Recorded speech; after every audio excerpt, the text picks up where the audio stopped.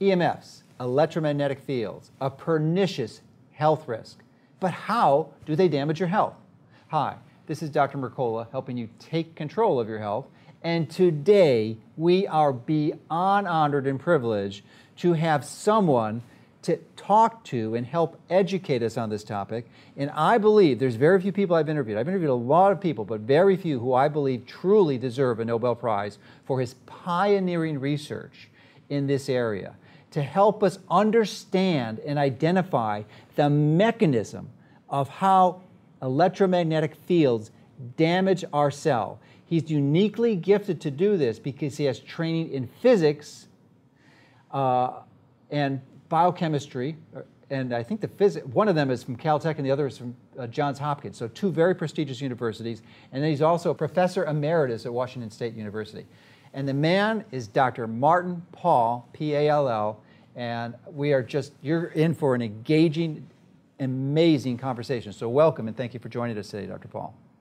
Thank you. It's a pleasure. So before we start engaging this, I just want people to understand your background and why, as I mentioned, you're so uniquely gifted in this area, because most researchers don't have your skill set and training to understand the molecular biology of what goes on, how EMFs can cause this damage.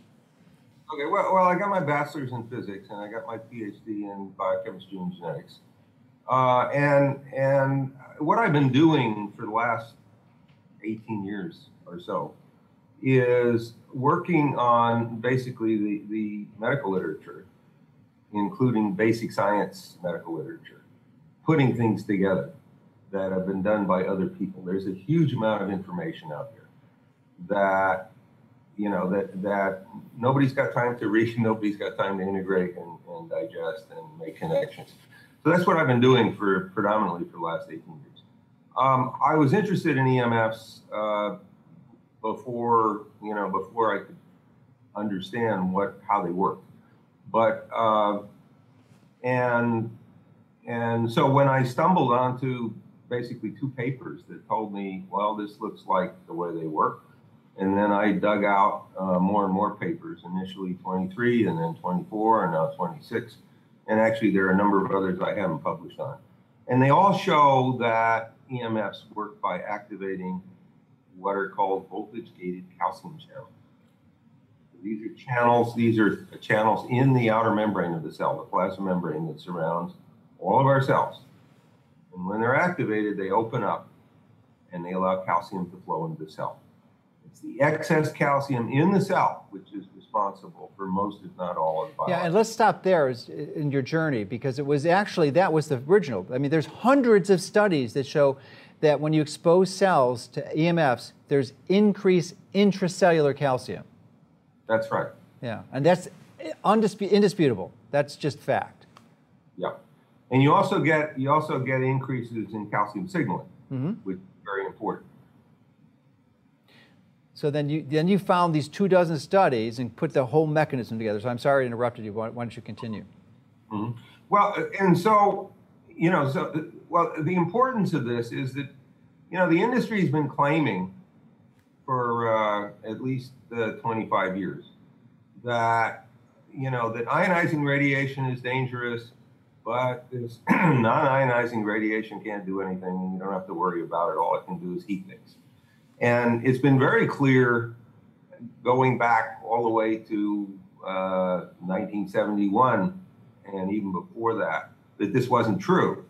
But we didn't know what the mechanism was, and now we do. And I think it's very important, basically, because the industry's been been trying to hoodwink everybody for decades, and and now we know how it works. And one of the other things that's very important about this is that there's a wide variety of different health impacts that have been reported, and now we can explain how all of them work.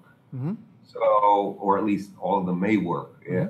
And so they're plausible mechanisms leading off from this. Well, let's go into, we really haven't discussed the mechanism that you put together, but why don't you bring us through the story of how you developed. You found these studies on calcium channel blockers, a whole variety of different ones, 24, right. And from there you developed the mechanism. That's right. And so what the study showed was that you could block or greatly lower the effects by using calcium channel blockers, which are drugs which are highly specific for these channels, these voltage-gated calcium channels. And so that was the key observation. And as you said, and I said already, there are other observations that provide strong support for this as well. Yes. So, well, maybe you can go some of the more details, because you had mentioned the heating effect, or what's commonly referred to in the literature as the thermal effect. The Right. industry only believes it's a thermal. Your Right. research shows clearly it's a non-thermal. But let's go into the mechanism of what happens. What do these calcium channels do? They open up, they allow calcium ions to go into the cell, which are really low concentration normally. But when they hit the EMFs, they open up and they put 1 million ions a second per channel into the cell and cause this molecular biological trauma that you figured out. So why don't you go into that? Well, okay. So let me just say one other thing before we go. Okay. One of the other things about this is that these voltage-gated calcium channels, and I abbreviate them VGCCs, have in their structure something called the voltage sensor. This is a structure which detects electrical changes across the plasma membrane and opens the channel. So the obvious thing is that the EMFs are working through the voltage sensor to activate the channel. And what is true, and this comes out of the physics, is that because of the structure of the voltage sensor and its location in the plasma membrane, one can predict from basic physics it's extraordinarily sensitive to the electrical forces from these EMFs. And the forces are approximately 7.2 million times stronger on the voltage sensor than they are on singly charged electrical groups that are in the watery parts of the cell, the aqueous parts of the cell, which is where most of them are. So there are extraordinary forces on this thing, and that's how these very weak EMFs, which again industry claims can't do anything, are working. They're working by activating this, and that's critical. Yeah, I couldn't agree more, and I think that's one of your major findings. And really, I just want to restate that in a way that some people may better appreciate. That the consequence of that assessment, which you put together, means that the safety standards that are in existence today are off by a factor of over 7 million. They're 7 million times off. Yeah. This is an approximation. This is not a precise. I know. It might be 6.3, it might be 8, who knows? Or it might be 4 million, who knows? It might be 12 but in that million, range. it might even be 2 million, but the point is it's off by a hell of a lot. Yeah, by many orders of magnitude. Right, exactly. Yeah, at least 7. Yeah, okay. So then the question is, as you raised, so what happens next? How does this lead to what we call effects? And so there are a number of things that we know when you have excess calcium in the cell happen. And so one of the things is that you get excess calcium signaling. And one of the things that's critical in that is you get increases in nitric oxide. Okay? Now, nitric oxide can work through its signal. There's a nitric oxide signaling pathway. And that is the mechanism by which you get therapeutic effects. So there are genuine therapeutic effects that you get from these fields when they're at an appropriate level and when they're focused on a particular part of the body which needs some help. You can get therapeutic effects. However, what we're concerned about most, obviously, are the pathophysiological effects, the damaging effects that cause various kinds of diseases. And so how do they work? They work, I believe, predominantly by two different pathways. One is that nitric oxide can react with superoxide, and superoxide levels also go up in response to increased calcium in the cell, intracellular calcium. And they form peroxynitrite, which is a potent oxidant. It's not a free radical, but it breaks down to form reactive free radicals. It's a reactive nitrogen species instead of reactive oxygen. Well, it's both. Yeah, okay. You get both, and because you get hydroxyl radical, you get carbonate radical, and you get. Yeah, that's a question I had for you. Is it more? What causes most of the damage? Is it the peroxynitrate or is it the hydroxyl free radical? I think. Well, it's not just hydroxyl, because the other free radicals are important as well. I think both of them do it, but I think most of the damage is caused by the free radicals rather than peroxynitrate. But some of it is caused directly by peroxynitrate. Okay. And so you get you get a lot of, and of course, as you know, probably better than almost anybody else, oxidative stress and nitrosative stress are involved in almost every chronic disease you can name. Well, let me stop you there. Yeah. Because the devil's in the details, and this is part of the solution. I think it's not oxidative stress. The adjective that needs to be inserted is excessive oxidative stress, because there's a certain baseline free radical that's biologically useful and necessary. Like nitric oxide is a free radical; you need it, but it's excessive nitric oxide, especially from stimulating the EMF, that causes the damage. The excessive oxidative stress. I think so. And what's interesting, actually, and this I've published on, but not in any place you can find it easily, is that those two pathways we've just talked about, the nitric oxide signaling pathway and the peroxynitrite pathway, each of them inhibits the other. No, I didn't know that. Yeah, and so if one of them gets turned on, it tends to suppress the other one, and so they're sort of, depending on the condition, one of them may be dominant or the other may be dominant, and so I think this is an important thing for understanding this. That is so interesting, because I didn't develop this technique. It was developed by a friend of mine, Dr. Zach Bush, but it's a series of short exercises, take about 3 minutes, that essentially is a high-intensity exercise, but the sole purpose of that exercise is to increase nitric oxide production. And I had no idea until you just mentioned it that will actually lower damage from EMF stress. It will do that, and so, so one of the things I think that's interesting here is that the EMFs can, to some extent, and I don't want to overstate this, produce opposite effects depending on the conditions that you're using, the tissues that are being exposed, and so forth. So because these two pathways basically act against each other, and so that's I think. And so, when the industry looks at studies and they say, oh, well, this produces hypertension and then it produces hypotension, and so, they must all be wrong and there's no effect. Well, this, of course, is sheer nonsense, because the conditions that are used are different. So you can get hypertension and you can get hypotension from EMF exposures. So, so you have this kind of nonsense stuff that comes from the industry all the time that simply, when you look at the actual mechanisms, there's no basis for these arguments. Yeah, well, let's talk about that industry. I don't know if you've studied it, but many other people have written books about it. But many people watching this may not be aware that this industry, the telecommunications industry, is well-funded, and perhaps maybe even more well-funded than the pharmaceutical industry, and do a very, very effective job of lobbying federal legislators and connecting with the media to give them disinformation that only supports their position. And in the same part is that they actively discredit. They've got these campaigns. Any researcher that comes up with opposing views is discredited, and they're defunded.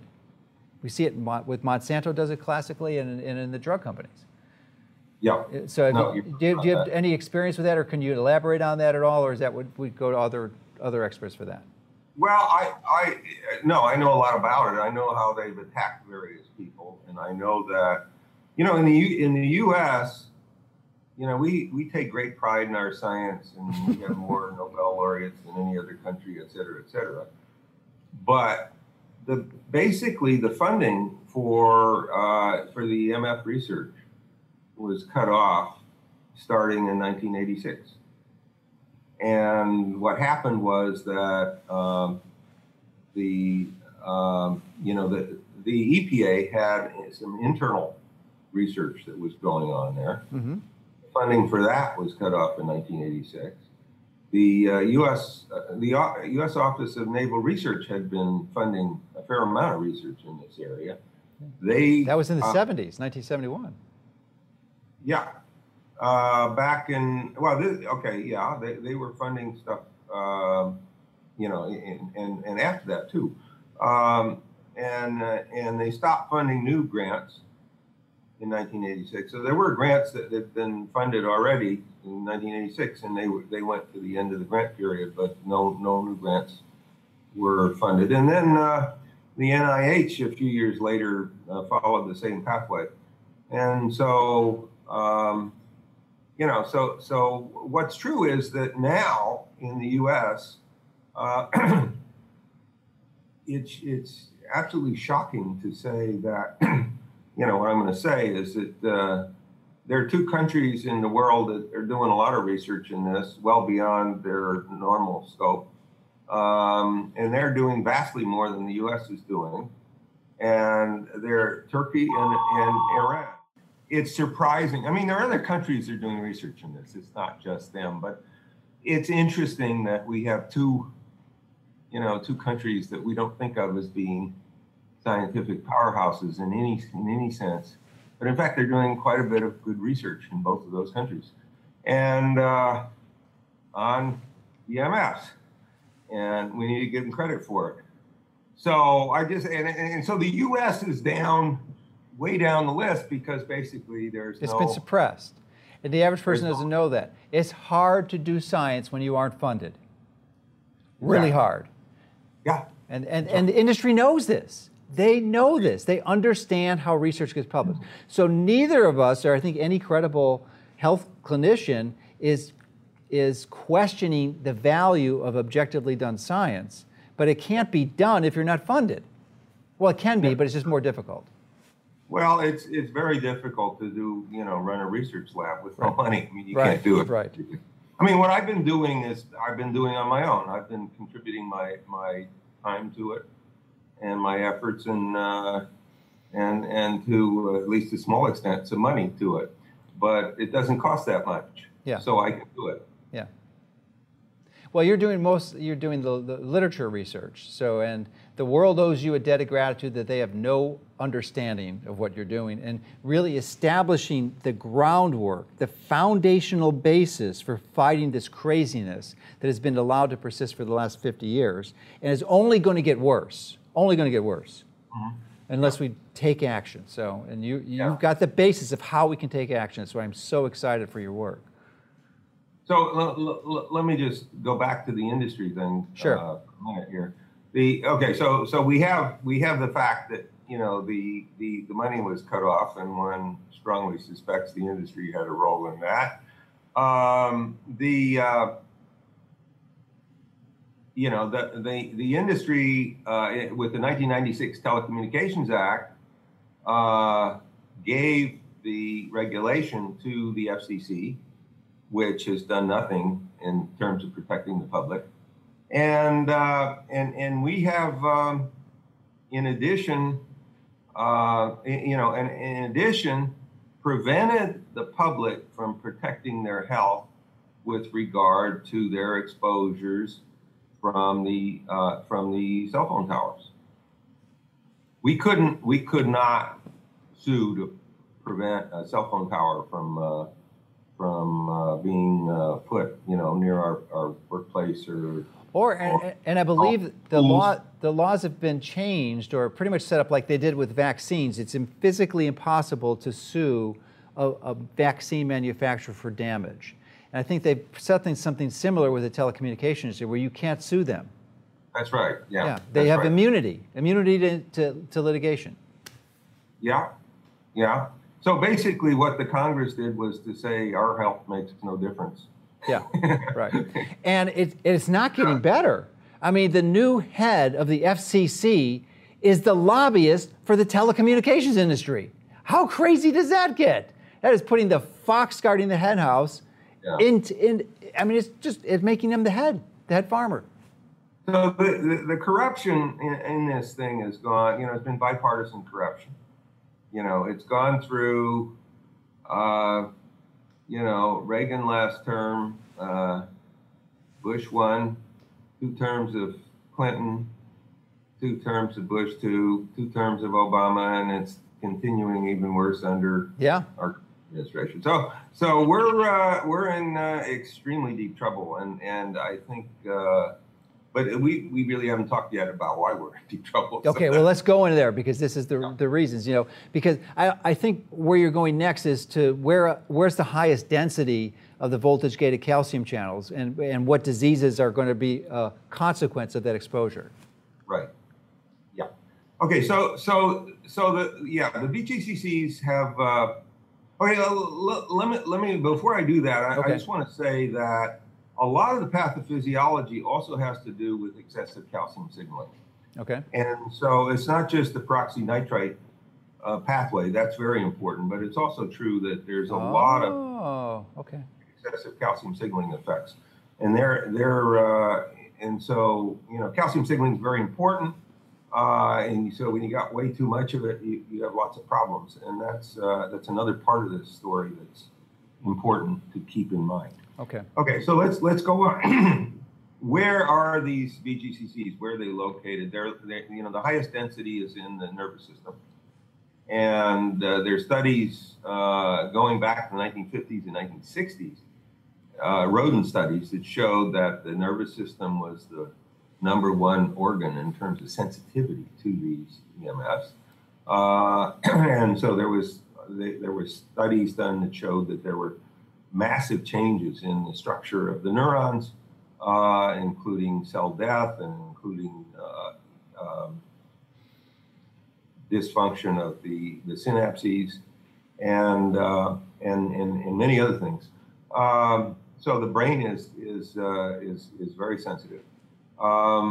The heart is also sensitive, and I think that the pacemaker cells of the heart are particularly sensitive because they have the highest. It's good to say that, but I just want people to know that the consequence of that sensitivity means cardiac arrhythmias, atrial fibrillation, atrial flutter, PACs, PVCs. If you have these things, EMF is a massive contributing factor that you've got to pay attention to it. Yes. We'll discuss that later, but so cardiac arrhythmias. Yeah, they're cardiac. Yes. Well, also tachycardia and bradycardia, so fast heartbeat and slow heartbeat. Okay, good. So those are others. And we also get heart palpitations. Which is a PAC or PVC.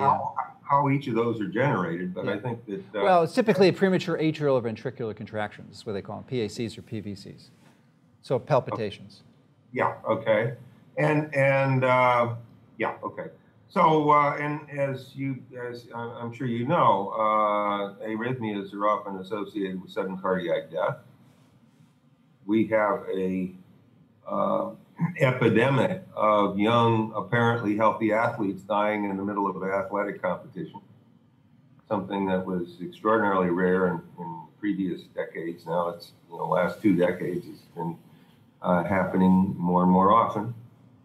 I think it's due to EMFs. I can't tell you for certain that that's true, but it certainly, as far as I can figure out, the reasonable hypothesis explains it. So there are those things. Okay, now there are also effects on reproduction, and the VGCCs have very important mechanisms in the reproductive, and basically in fertility. Is it more the testes or the ovaries? The testes have been more studied. Okay. I think it's both. Okay.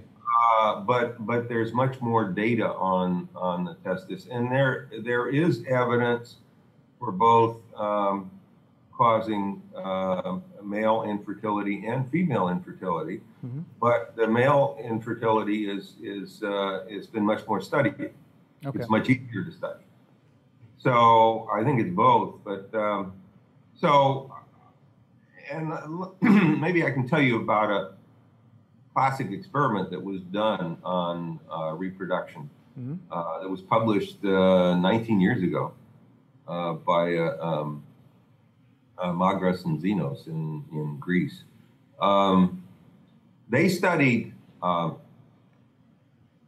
They took young pairs of mice, one male, one female, put them in a little cage on the ground outside in an antenna park. So we have a bunch of broadcasting antennas, and the levels at the ground were well within our current safety guidelines. So if the safety guidelines have any merit, there shouldn't be anything happening. And they put them in two different locations, one with a bit higher level exposure, one with a lower level exposure.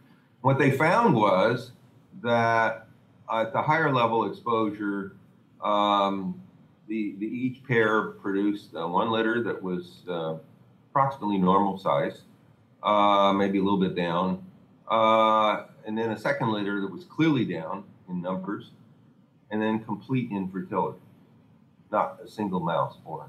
Now, it only takes 30 days. The gestation period in mice is about 30 days, so it takes about 30 days to go through these things. So it's a quick experiment. At the lower level exposure, it was basically the same story, except it took twice as long. Okay, so they produced, in fact, 4 litters with decreasing numbers and then complete infertility.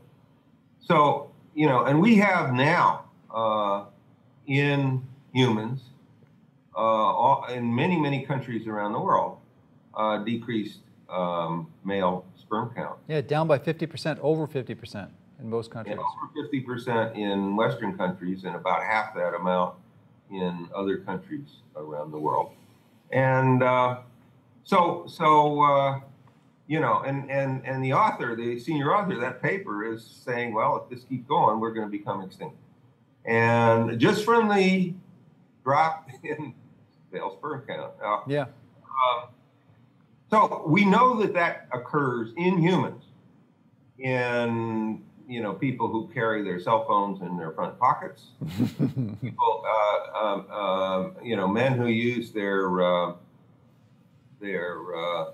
laptops with the Wi-Fi on, sitting on their lap. We know that occurs. Of course, industry denies everything I have to say. Sure. Put that in. But and we know we've got great increasing. Oh, by the way, it also occurs and this has been studied in animals in Wi-Fi fields. No question. But I want to go back. You mentioned the extinction of the species, and I think you're spot on. And this is what we are contending with. You have the decrease in fertility, but you also have, you mentioned the nervous system, the increased density there, but you didn't mention the consequences of that. And there's 3 consequences, the A's, which should be anxiety because their voltage-gated calcium channels are responsible for the neuroendocrine hormone release of neurotransmitters, anxiety, depression, autism, and Alzheimer's. So why don't you expand on that, because you gave a brilliant presentation at Autism One. Thank you. Okay, you've been doing your homework. I'm impressed. Yeah, so if we got autism on one end, the beginning end, Alzheimer's at the next, and you're not fertile, what's going to happen to humans? Are we not going to be, there's no 22nd century. Yeah, and they're well, let me just go off on something else, because okay, sure. The one thing that I've really published on in substantial detail on that are the neuropsychiatric effects.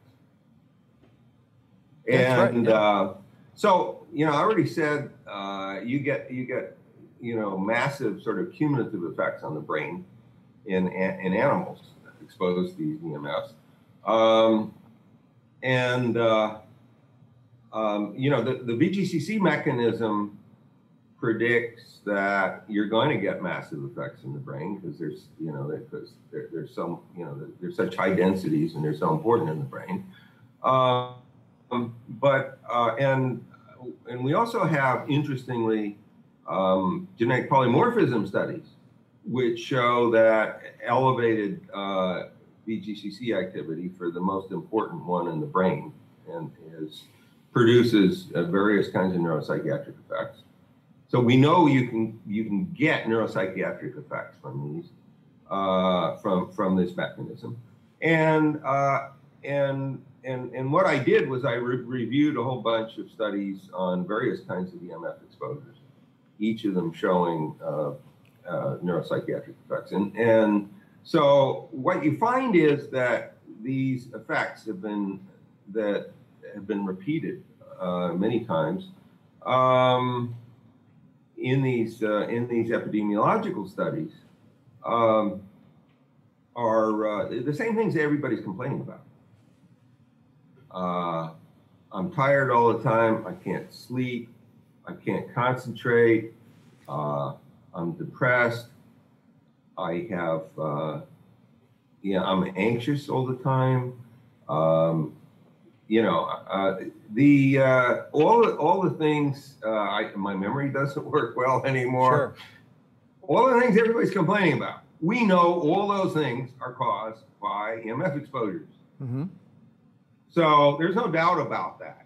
Okay, and because we know their effects on the brain. We know that the VGCC's excessive activity can produce various neuropsychiatric effects.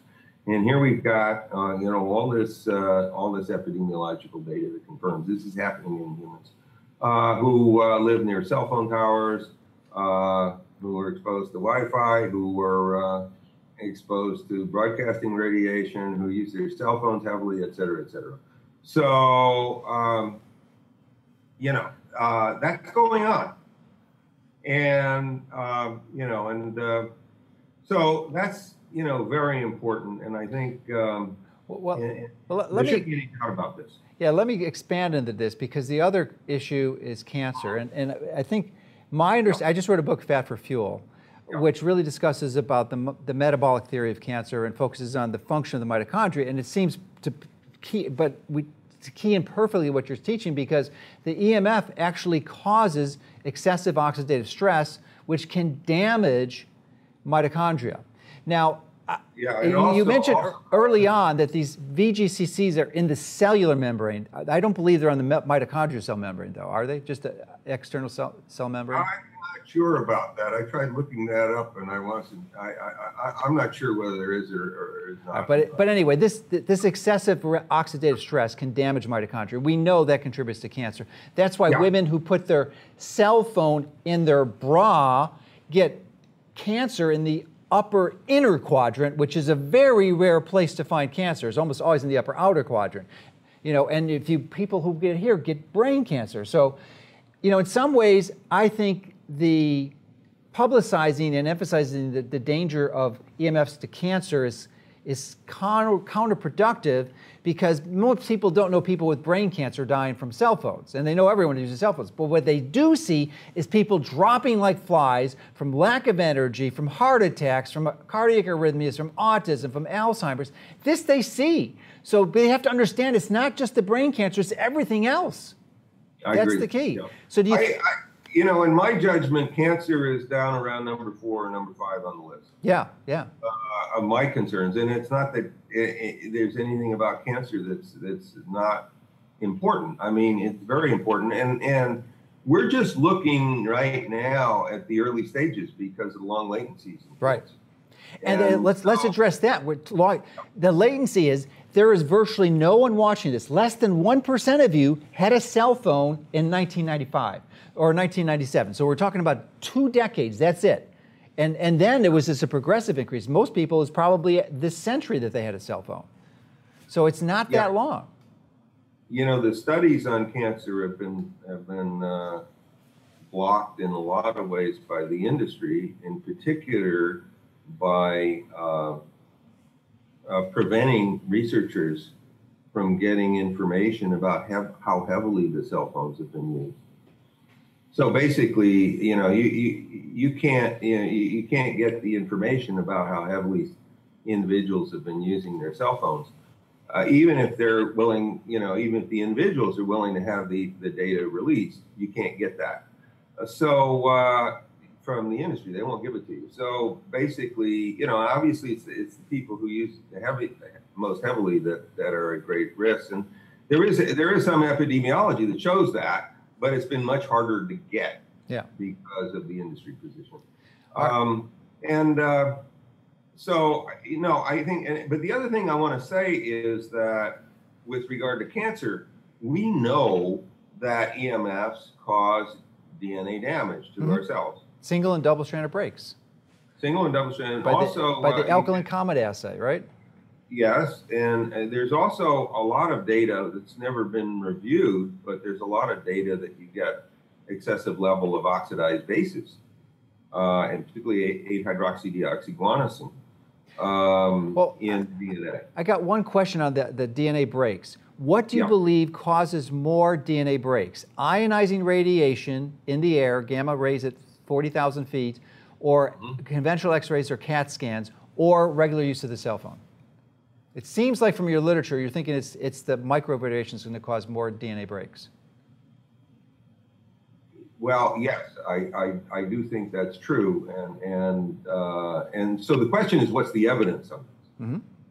And so there were 3 studies that were published by a group in Germany, headed by Professor Franz. I'm sorry, spacing out here.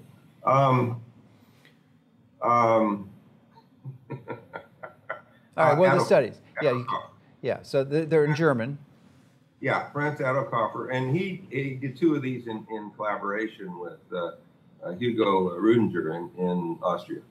And the first study was done where they compared ionizing radiation, the equivalent of 1,600 chest X-rays. These were done in cell culture. They were done with, and they compared them with the DNA breaks that you got from what they described as 24 hours on a cell phone. Okay, and I'm going to tell you that it's actually not a cell phone here that was studied. And what they found was equivalent amounts of, or roughly equivalent amounts of DNA breaks from the 2. So 2 days on a cell phone equals 1,600 X-rays, DNA damage in 24 hours. Yeah, okay, 1,600. Yeah, chest X-rays. Right. In vitro assays. That was what they found. Now, in fact, that underestimates the effects of cell phones. Okay. First, because they used a continuous wave EMF. Oh, and it's not pulsed. Yeah. And we know there's extensive evidence that the pulsed EMFs are much more damaging than the continuous wave EMFs. That's important for quite a number of reasons, including the fact that all wireless communication devices communicate via pulsations, and so they're much more dangerous because of that. And so then they published 2 other papers. One was they compared a pulsed EMF with a non-pulsed EMF and showed, yes, it was more active. And then they did a 3rd paper, which is the paper that industry loves to hate, which was the senior author was Schwartz. So it's Schwartz et al. Paper. And these are all published in English, by the way. And in that paper, showed that when you use pulsations that were designed to be similar to what the pulsations you get from a real cell phone, you got still much more damaging at much lower intensities. So, so cell phones are highly active, and so this raises a question: how can this possibly be? And I think the answer actually comes from the kind of diagram that I've published, which is how how EMFs produce free radicals. Okay. Right. And we'll have a copy of that in our article so that people can see that. Okay, great. So what you get then is that both ionizing radiation and the microwave frequency EMFs produce DNA damage through free radicals. Okay, so they're similar in that way.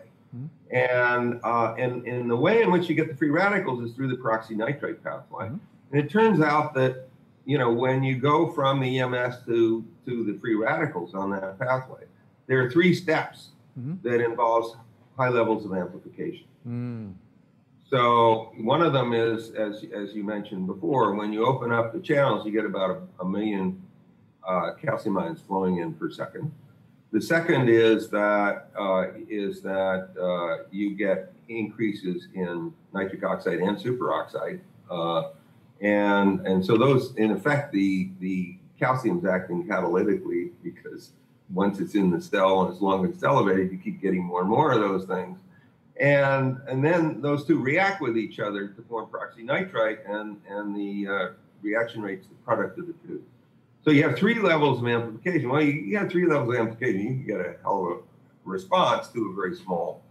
Yeah, so it is interesting because it's true. The industry is saying that there's not enough energy in a microwave radiation to cause direct damage to the covalent bonds of DNA. There isn't. The energy in it. It's only biological amplification resulting in excessive oxidative stress that causes it. But interestingly, that ionizing radiation that causes the damage, I think in one of your papers you mentioned too, that ionizing radiation that has the energy to break the bonds, but actually more of the breaks are due to the secondary oxidative stress that breaks the DNA. It's not directly from the energy within the radiation. Right, yeah. And then that was known, that was published by Arthur Compton back in he got the Nobel Prize for it in 1927. And the way in which ionizing radiation works, it basically hits molecules and atoms and knocks electrons out, and you get pairs of free radicals generated. And that's called Compton scattering. Yeah. And so there is amplification from ionizing radiation, but it's only at one level, namely that one that we just mentioned. Right. You get three levels of amplification with the microwave frequency EMFs, and so the amount of damage you get, based on those studies, is truly extraordinary. And of course, as I think Adolf Koffer and Rudinger have been severely attacked by the industry. Oh yeah. He has an interesting history. This is absolutely beautiful work. I mean, this is. Yeah, I think it was his organization Veritas. He was hired by the tobacco industry initially, funded in Germany, and Deborah Davis did a nice job in explaining his whole process. Yeah. But I want to get back to what we can do, because now that we've hopefully you have appropriate concern about this issue now. So what they can do, and I want you to help us understand, prioritize our exposures. So that would be really good to understand, because let me name the exposures. Cell phone towers, which I think are relatively low down on the list unless you're right next door to one. Cell phone towers, your cell phone, which is a huge one, Wi-Fi routers, Bluetooth headsets or any Bluetooth objects, the Internet of Things, smart thermostats, baby monitors, and I think what may be the most important, smart meters, and then one of the most important ones, which hardly anyone looks at, is actually the microwave itself, which initially was developed as the radar range. Microwaves are radars, okay? That's the signals they use. Yeah. But I'm going to shoot a video right after this showing people that there's different units, there's different devices you can get to measure microwaves. And no, it's not a tri-field Gauss meter. That does not measure it. You have to get a specific device to measure from a few hundred gigahertz to a few hundred megahertz to the gigahertz range, and see what it is. But it's like 1,000. When you turn on your microwave within 10 to 15 feet, it's 1,000 times higher radiation. 1,000 times, which is more than your cell phone. So I'm wondering if you can, from your perspective, you could prioritize those risk factors so that people know, because the first step in helping yourself and your family is to limit the exposure. Yeah, I mean, okay, so let me just say, I've researched at least some of the evidence on, on cell phone towers, on cell phones. Cordless phones, by the way, are also problematic. Oh, I forgot those. Yeah, we didn't have a comprehensive list, right? And Wi-Fi and smart meters. There's very little data on smart meters, basically for the reasons I talked about before. There's no money, but what data we have looks bad, and certainly the anecdotal reports that one hears those are bad. But they're all bad. You know, all of those are bad. Microwave ovens, I'm not so sure about because I really haven't researched that. Well, you know, you don't have to guess. You can buy these meters. They're not horribly expensive. They're only hundreds of dollars. They're not like thousands. And you can buy them and measure it yourself in your microwave oven in your home. You know, and I use a Cornet meter pretty regularly. But, you know, but the problem basically is the following. We know that, you know, as I mentioned before, that the pulsed EMFs are in most cases much more active than the non-pulsed EMFs, or continuous wave EMFs. Mm-hmm. And but the other problem is it microwave oven continuous or pulse? Is it continuous? Well, it's pulsed, but it's pulsed basically because it runs off the 60 hertz current. Oh, okay. Okay, so you have a particular kind of pulsation, and so it's not just a question of how much you've got, but how dangerous is that kind of pulsation mm-hmm. versus other kinds of pulsation. So it's not an easy thing to compare. It's not an easy thing to say. I think in general, and this has been argued by a number of people, including Dimitris Panagopoulos in Greece, that in general, the more pulse things are, the more dangerous they are. But that's sort of and that's at least roughly right, but it may not be precisely right. And I think so we have a lot of problems, but in general, it's not that easy to make the kind of health assessment, without data. But the basic problem we have, the fundamental problem we have, is that not one of these devices, not even once, are tested biologically for safety mm-hmm. before they're put out to expose an unsuspecting public. They are never tested for safety. All the assurances of safety are based on this theory that they can only produce effects by heating. And we've known, if we're paying attention to the data, that was wrong 40, 45 years ago. And even with that flawed assessment, there's still warnings on every phone to hold it more than an inch away from your head. That's right. Yeah, right. Yeah, that's right. Which people don't know about. Right. Because they're in very fine print. Yeah, it's bizarre. And as you mentioned before, my best estimate of the safety guidelines is they're off by a factor of something like 7.2 million. Yeah.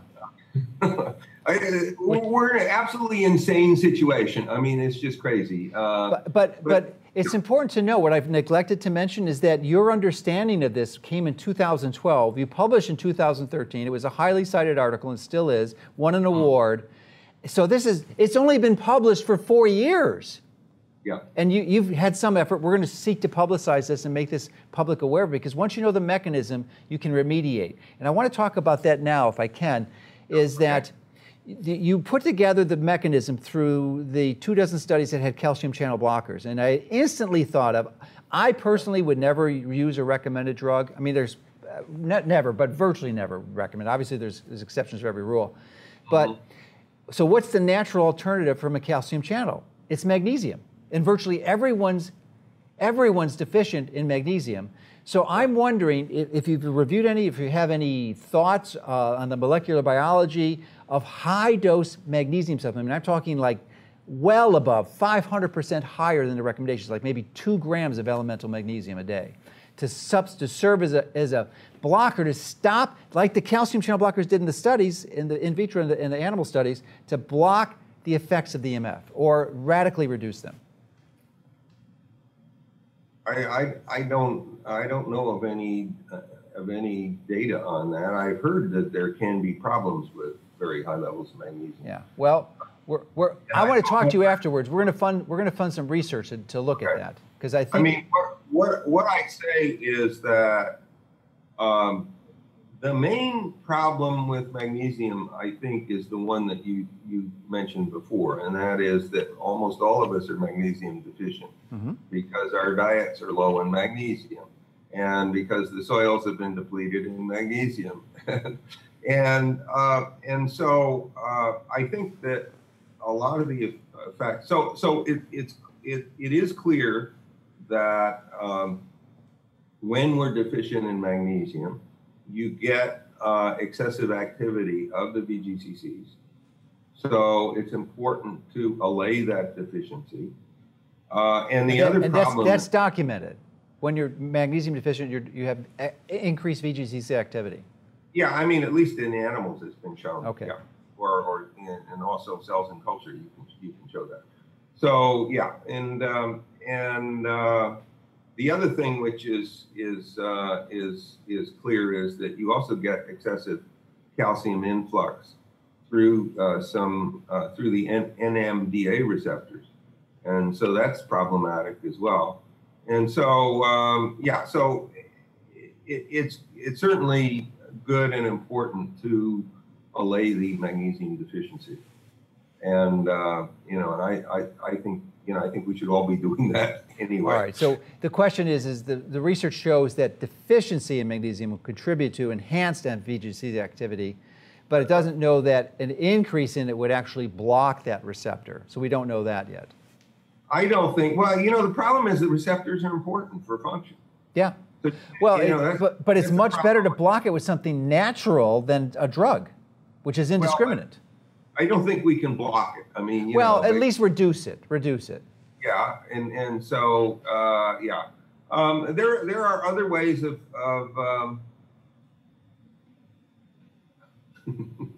I guess what I do, and I always tell people I'm a PhD, not an MD, and none of this should be viewed as medical advice. But I think one approach to dealing with these things is to raise the level of NRF2, NRF number 2, yes, which I published on. Well, and that's a biological mimetic which upregulates hormetic. I'm not mimetic. Hormetic upregulates the superoxide dismutase, catalase, and all the other beneficial intracellular antioxidants. Yeah, it does that, but it does many other things as well. All right, tell us what else it does. Well, it lowers inflammation. It improves mitochondrial function. It helps detoxify the body from both carbon-containing toxicants and toxic metals. And I guess that'll do for a start anyway. Yeah, and so how do you activate NRF2? Well, the common way is sulforaphane from cruciferous vegetables like broccoli. Yeah, but there are many other nutrients that raise NRF2. I published a paper on that. Oh, you're going to have to give me that paper. Okay, yeah, you can get it. You can pull it out of PubMed. Just what's the title? It just put in my my last name PALL and initials ML and NRF2, and it'll pop right up and you can download it. Okay, good. Yes. Yeah.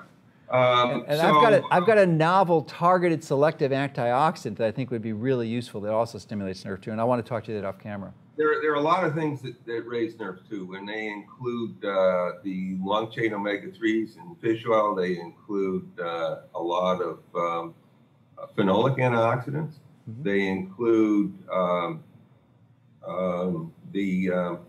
sulforaphane you mentioned, the isothiocyanates from the cabbage root. They include I'm trying to remember which one. They include a lot of the sulfur compounds in garlic and onions. They include terpenoids. So a lot of the plant materials, mm-hmm. a lot of the things that occur in various kinds of herbs, including herbs that we eat, and also traditional herbal medicine. Yeah. So there are a lot of things that raise NRF2. They include the carotenoids, which I didn't mention. Yeah, carotenoids would be good. Yeah. Interesting. I did not realize that carotenoids upregulated the NRF2 pathway. Did not know that. Okay. Yeah. Anyway, you should read my paper. I am definitely going to read it. Believe me, I will read it very soon. A lot of good stuff in there. Yeah. Okay. So you just provided us with the mechanism of how eating a healthy diet helps lower the damage from EMF exposure. Well, for the NRF2 yeah, pathway. And you know, one of the things that I argued in that paper is the two most healthful diets known, the traditional Mediterranean diet, traditional Okinawan diet, are both high in nutrients that raise NRF2. Yeah. So I think a lot of the health promotion of those diets goes through that pathway. Excellent. And by the way, yes, to connect up with something else we talked about, the nitric oxide signaling pathway raises. And yeah, that's how I think. That's how I think those two. That's one of the mechanisms important for those two pathways working against each other.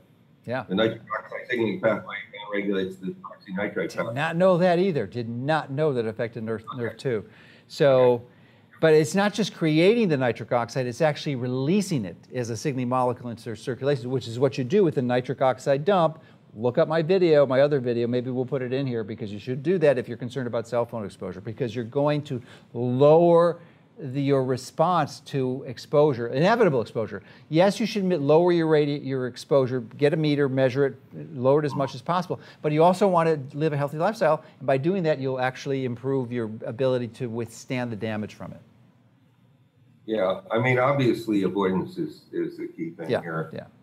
And will always be the key thing here, but there are other things that are useful, and I think they should. Yeah. Well, we've kind of reached the end of our limit that we're for a normal interview. So if you would like to emphasize some points or summarize it or make a recommendation for resources to go to, and then we'll conclude. And we'll probably have you on again because you're such a wealth of information. Well, I think, yeah.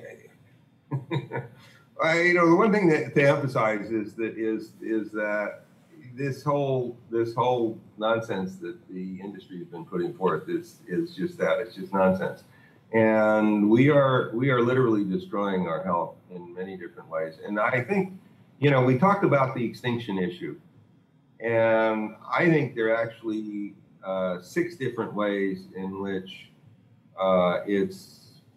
it's probable that we will generate our own extinction rather quickly from these EMFs.